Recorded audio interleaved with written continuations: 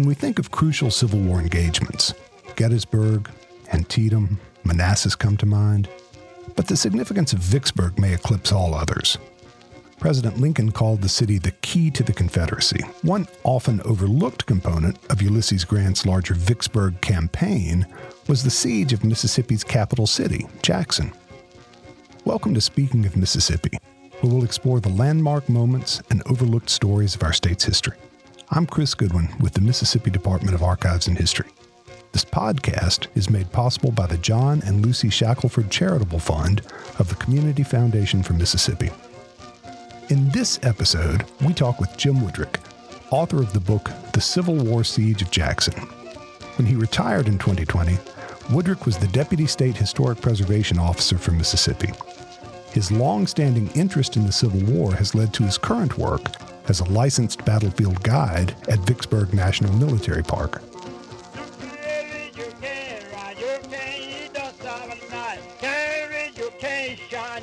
Jim, the significance of the Siege of Jackson was not so much in the scope of the epic battles associated with it, but because it's part of the Vicksburg campaign. Yeah, absolutely. The Siege of Jackson has to be placed in context with the overall campaign to open the Mississippi River. Actually occurs after the end of the Siege of Vicksburg. Of course, the much more well-known and for good reasons well-known Civil War action. But Jackson is part of that story. The campaign and Siege of Jackson occurred in the second week of July, almost before the siege is ended. 1863, Grant had instructed his most trusted lieutenant, Major General William T. Sherman, to head back over to the east to the capital city of Jackson to finish the job that they had started with the Siege of Vicksburg. In the Jackson area was a Confederate army under the very capable Confederate General Joseph E. Johnston. Johnston had been collecting men from the east coast of the Confederacy and from the Army of Tennessee for a couple of months and had been rather quiet. Had started moving toward Vicksburg, ostensibly to save Pemberton's army at Vicksburg. Johnston never really believed in that mission, but he had gathered about a little over 30,000 men. So this was a significant force that Grant and Sherman could not ignore. They couldn't leave Vicksburg unoccupied with a Confederate army hovering in their rear. Thus, the Jackson campaign in the second week of July. And Jackson was itself significant as the state's capital, but had been chosen for its geographic location. It was not the largest city in the state. It was not the most prosperous, but it was significant for its railroads. That's right. Of course, it was significant as the political capital of Mississippi. Jackson had been established in 1821. By the time of the war, it was a prosperous city, but as you said, it's not the largest city. And it's the site of secession on January 9, 1861. So from a PR perspective, perhaps, it was certainly a target of the Union military forces, but the real significance, as you've already stated, are the railroads. Jackson was one of four, I believe, towns in Mississippi where there was a railroad crossing. The others would be Corinth, Meridian, and Grenada. Because of that, it was a major site of troop movements for the Confederate Army, moving both north and to the east, and for cattle and corn coming over from across the Mississippi River. And interestingly, the last railroad connection, finishing the connection with Meridian, wasn't finished until right before the war started. So this was a relatively new thing for Jackson. It's kind of funny, the Northern Railroad was known as the New Orleans, Jackson, and Great Northern Railroad. New Orleans and Jackson, of course, is easy to figure out, but it might surprise folks to learn that the Great Northern part ended at Canton, Mississippi. The Union soldiers on their way to Jackson were not able to take advantage of the railways, though. No, there was no railroad cars available to transport them across to Jackson. And in fact, it was a very difficult campaign. Johnston left cavalry forces to skirmish along the Big Black River with Sherman's army, which numbered about a little over 30,000 men. Sherman's army was composed of 3 Army Corps. One of those Army Corps was the 9th Corps, which consisted mainly of troops from the eastern seaboard states, New York, New Hampshire, Connecticut, etc. Interestingly enough, they had only arrived in Mississippi in June of 1863 and had never been farther south than Kentucky before that. So you can imagine the kind of hell that they probably felt they had been dropped into. Yeah, Mississippi in July is brutal and oppressive. Is normally brutal. Right. This particular July, it was not only brutally hot, but very dry. All of the soldiers' accounts make note of that, both Confederate and Union. So in addition to the Confederate cavalry who delayed the advance of Sherman's expeditionary force, the weather was a major component. In addition to that, Johnston's men, on orders, tried to poison the ponds and the wells and the creeks that existed by shooting cattle and other animals, drive them into the wells and everything to make the water undrinkable. But soldiers will be soldiers, and they typically drank it anyway. So the Union advance was slowed, but not stopped, of course. That gave Johnston time to fortify the city. What did that look like as he prepared to defend Jackson? Well, there were fortifications already existing in Jackson. That comes from the Battle of Jackson, which took place on May 14, 1863. Johnston had just arrived in Jackson and had about 6,000 men on hand at the time, facing 2 Union Army Corps in Raymond and at Clinton. There was no way that would amount to about 20,000 men or so. There was no way he was going to be able to stop those troops, but there were some rudimentary fortifications at the time. By the time of July, those fortifications had not only degraded, they had not been improved to any significant amount of work. And so while Johnston's troops were delaying, skirmishing with Sherman's advancing forces, he used slaves, some citizens, and his own soldiers to build up battery positions and other earthworks around the city of Jackson. And when they were complete, Johnston was well known as a defensive soldier. They were pretty formidable works, stretching on the north side of the city to the Pearl River and connecting on the south again with the Pearl River. So those would include trenches. They also used cotton bales? They did. Cotton bales were used in constructing several prominent artillery positions, the most famous of which, I would say, is known as the Cotton Bale Battery. It was a salient position near modern-day Baptist Hospital, and it was composed of cotton bales with dirt thrown over them. It was a large battery position. We don't really know how many guns, interestingly, were there, but there was at least one large 32-pound Parrott rifle a siege gun, in other words. There was another battery position located on what is now known as West Capitol Street. So Johnston had all the avenues covered, and to counter Sherman's force, he had 4 divisions of infantry. Probably the most capable of those division commanders would be a former Vice President of the United States, John Cable Breckinridge. Breckinridge's division was posted on the south end of town and included among his brigades the famous Orphan Brigade, which is composed of troops from Kentucky, like Breckinridge. These soldiers had no way to go back home because Kentucky was, of course, still a Union state. These troops had volunteered for Confederate service and had not been able to go back home. And they will be involved in the only real action, if you will, of the siege on July 12th. So Jackson was a Confederate town. The Confederate Army was making strategic decisions about its defense when it was setting up those posts. And one of the things that had to happen and that did happen was that the Confederate Army burned some Jackson houses. Yeah, this is not anything unusual. This is somewhat standard operating procedure for armies at the time. It was to clear a field of fire. A good example is a building that is still located in the Vicksburg National Military Park, and that's the Shirley House or the White House.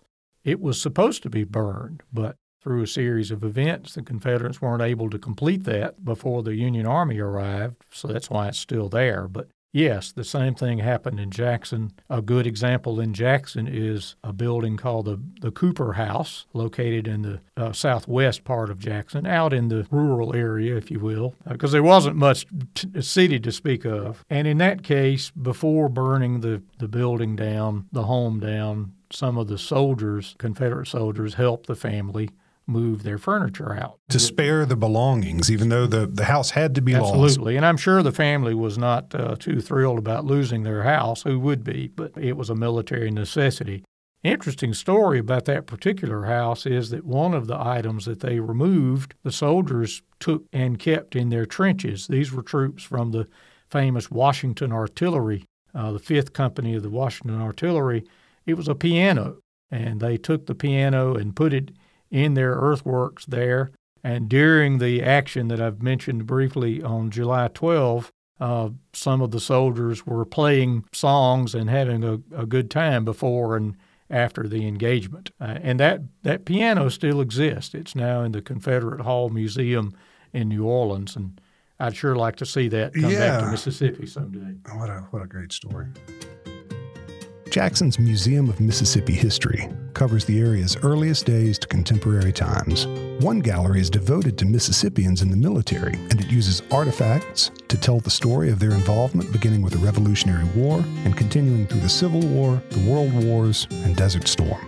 One story in the museum brings together the home front and battlefront during the Civil War siege of the capital city. It centers around a garnet necklace that was stolen from a home by a soldier in the 17th Iowa Infantry. He wrote to his sister about the, quote, plundering of Jackson, unquote, and almost 150 years later, his descendants returned the necklace to Mississippi, donating it and the letter.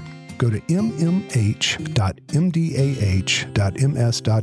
to learn more about the museum and Mississippi's rich history.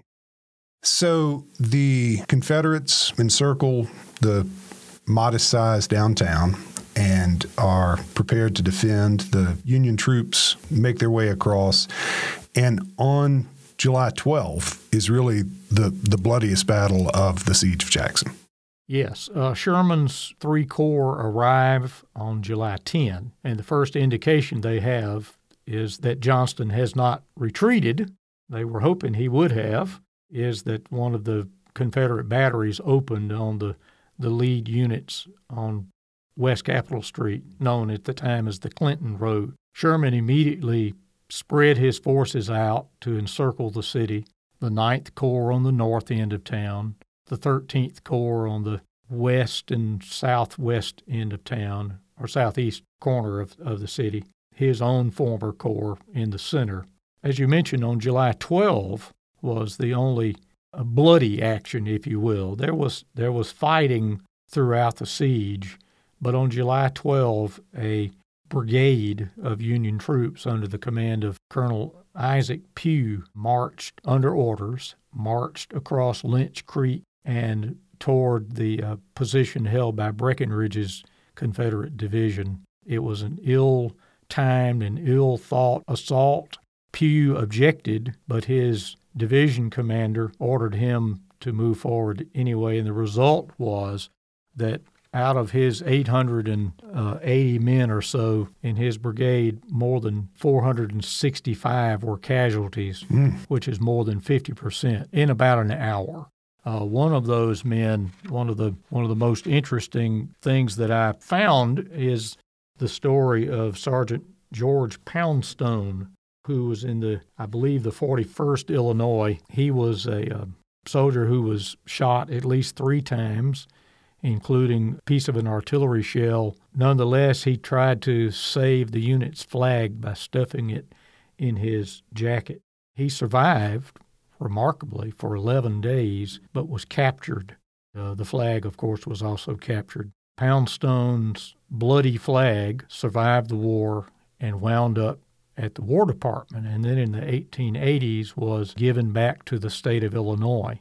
And that flag has, in just recent years, been restored and is on display in the library of George Poundstone's hometown, Streator, Illinois. So fascinating story of a true relic of the horrible, bloody action on July 12. And again, I'd love to see that flag come back to Mississippi someday for a visit.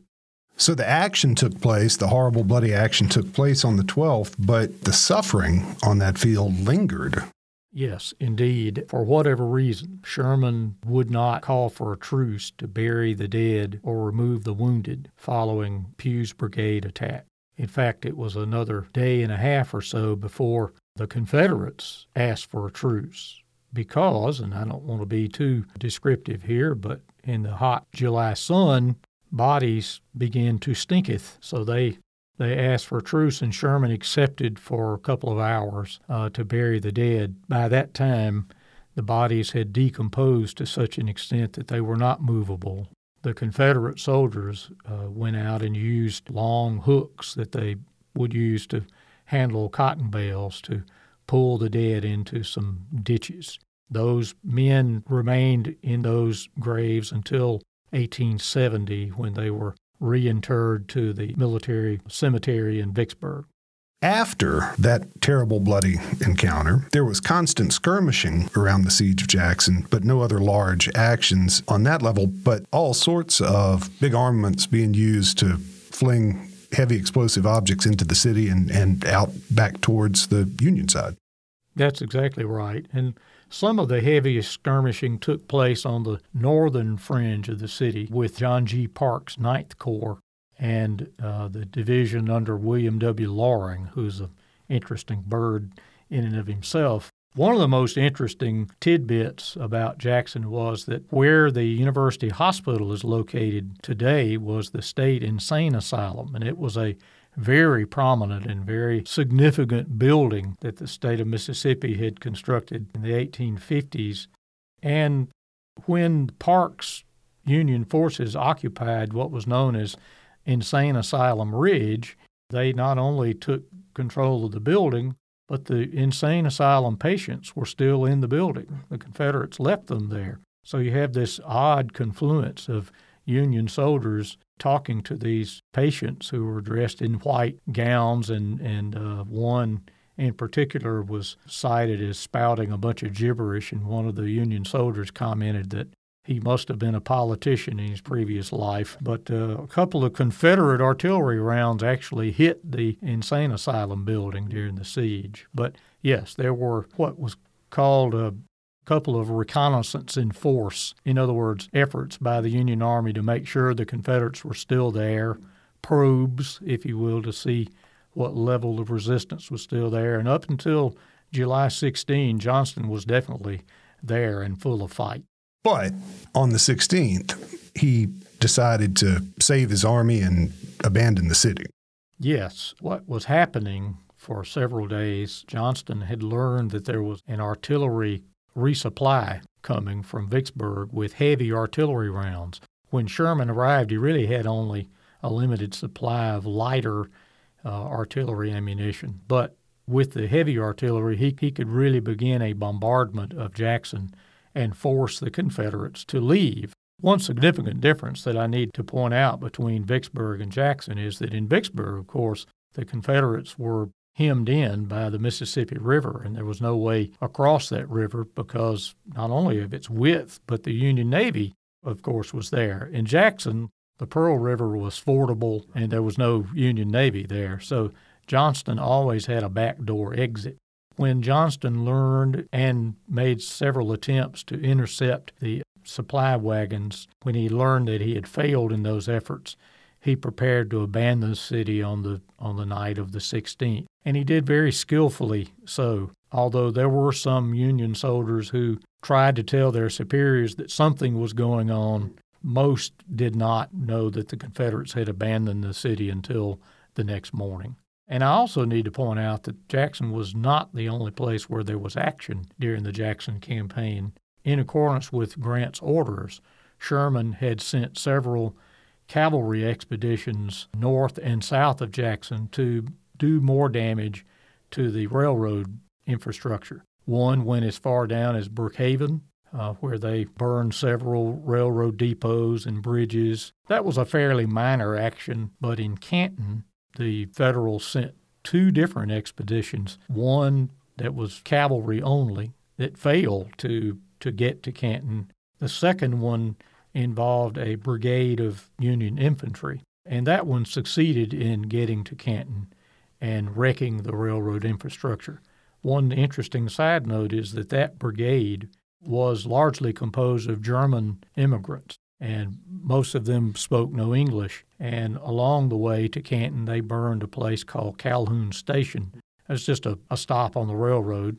Calhoun Station would later be re-inhabited around the turn of the century by more German immigrants from Indiana and redesignated, if you will, as Gluckstadt. So German immigrants both destroyed and re-inhabited that area. Canton, unlike Jackson, and we can discuss this in a second, was not destroyed, only the railroad facilities. Sherman, of course, is known as a firebug, and in many ways he earns that honestly, but not in Canton. They posted guards to save the homes and the businesses in Canton. But Grant had specifically directed Sherman to wreak havoc with the railways. Absolutely. Sherman did not trust his own cavalry to get the job done. That's why he sent infantry with them.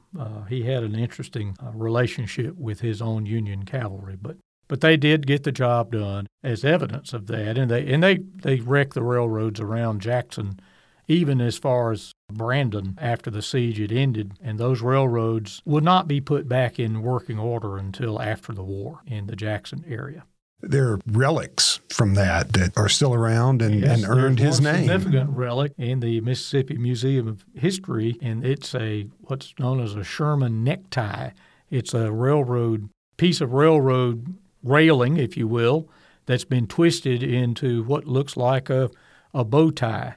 And they would do that by heating these up on a large pile of rails, wooden rails, or bending them around a tree or some other object. And because the Confederates didn't have any manufacturing facilities remaining, they couldn't undo these. So as far as I know, even though that was something that was repeated over and over after Jackson, as far as I know, that's the only actual piece of a Sherman necktie, as it was called, in existence. So we're very lucky to have that. And it was recovered from the Pearl River. So days of bombardment took its toll on the capital city. Yes, there were several fires that started as a result of the bombardment, but because Sherman never got to use his heavy artillery ammunition, because Johnston evacuated before he could, most of the damage to Jackson took place from soldiers on both sides. The Confederates did some damage to the stores and houses because young men with guns typically do foul things to property, but when I began working on this book, I was convinced that the stories of Chimneyville were exaggerated, that the damage was not that great. In looking at the evidence, I had to determine that it was, in fact, truly damaged to a large degree, and that Chimneyville, which is the nickname that was attributed to Jackson soon after the siege by some newspaper correspondents, was absolutely earned. Much of the downtown business district was burned, including the famous area known as Spengler's Corner, right across from the state capitol building, now the old Capitol. The Capitol was not burned. The Jackson City Hall was not burned, nor the governor's mansion. So there were some areas that were saved because they were usable by the occupying Union Army.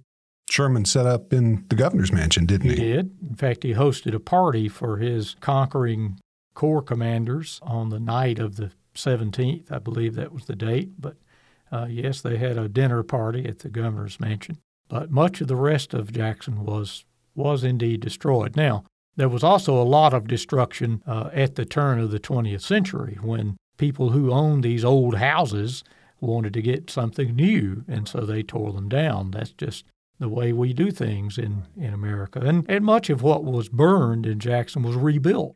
There's no question that the city rebuilt itself extensively by 1869 when we have a panoramic photograph of the downtown area, which looks, for all intents, like a city. And that's where the idea came that Jackson had not been destroyed as much as thought previously.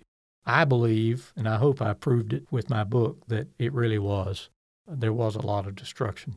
The book is great. One of the strong things, one of the strong aspects of it is you make the point that although Jackson has grown and changed in the century and a half since then, that the layout has not changed so much that you can't get to these places, that even though there aren't necessarily many markers and signs to guide you, you can get to where these actions took place, where these sieges were. Yeah, absolutely. There's no question that Jackson is not a battlefield that one can visit and look at beautiful landscapes. It's an urban battlefield. Yeah. Much like Atlanta is today. There's not a lot to see in Atlanta, but unlike Atlanta, Jackson has not exploded and changed to such a degree, as you've mentioned, that you can't at least see the basic outlines of the siege lines where they occurred. There are traces. Fortification Street, for example, is named Fortification Street because the Confederate lines were located just south of that avenue of approach. The governor's mansion, the old Capitol, as I've mentioned, the city hall are all antebellum buildings, as well as the home of the wartime mayor, Mayor Charles Manship, is still in Jackson. But the basic structure, the layout of the streets is the same, and I hope someday that there'll be a way for people to visit these sites and at least know that they're on the ground. That would be something I'd really love to see. The book is The Civil War Siege of Jackson, Mississippi. Jim Woodrick, thank you for being with us today and talking about that action. My pleasure. Thank you very much. Speaking of Mississippi is a joint production of the Mississippi Department of Archives and History and the Community Foundation for Mississippi.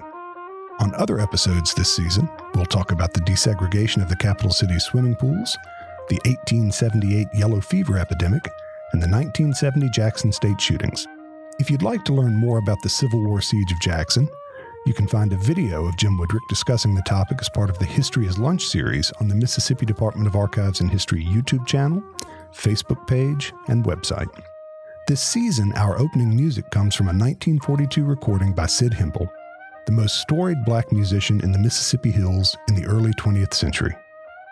Our closing music was recorded in 1939 by Tishomingo County fiddler John Hatcher and included on the 1985 Mississippi Department of Archives and History release, Great Big Yam Potatoes. I'm Chris Goodwin, and thank you for listening to Speaking of Mississippi.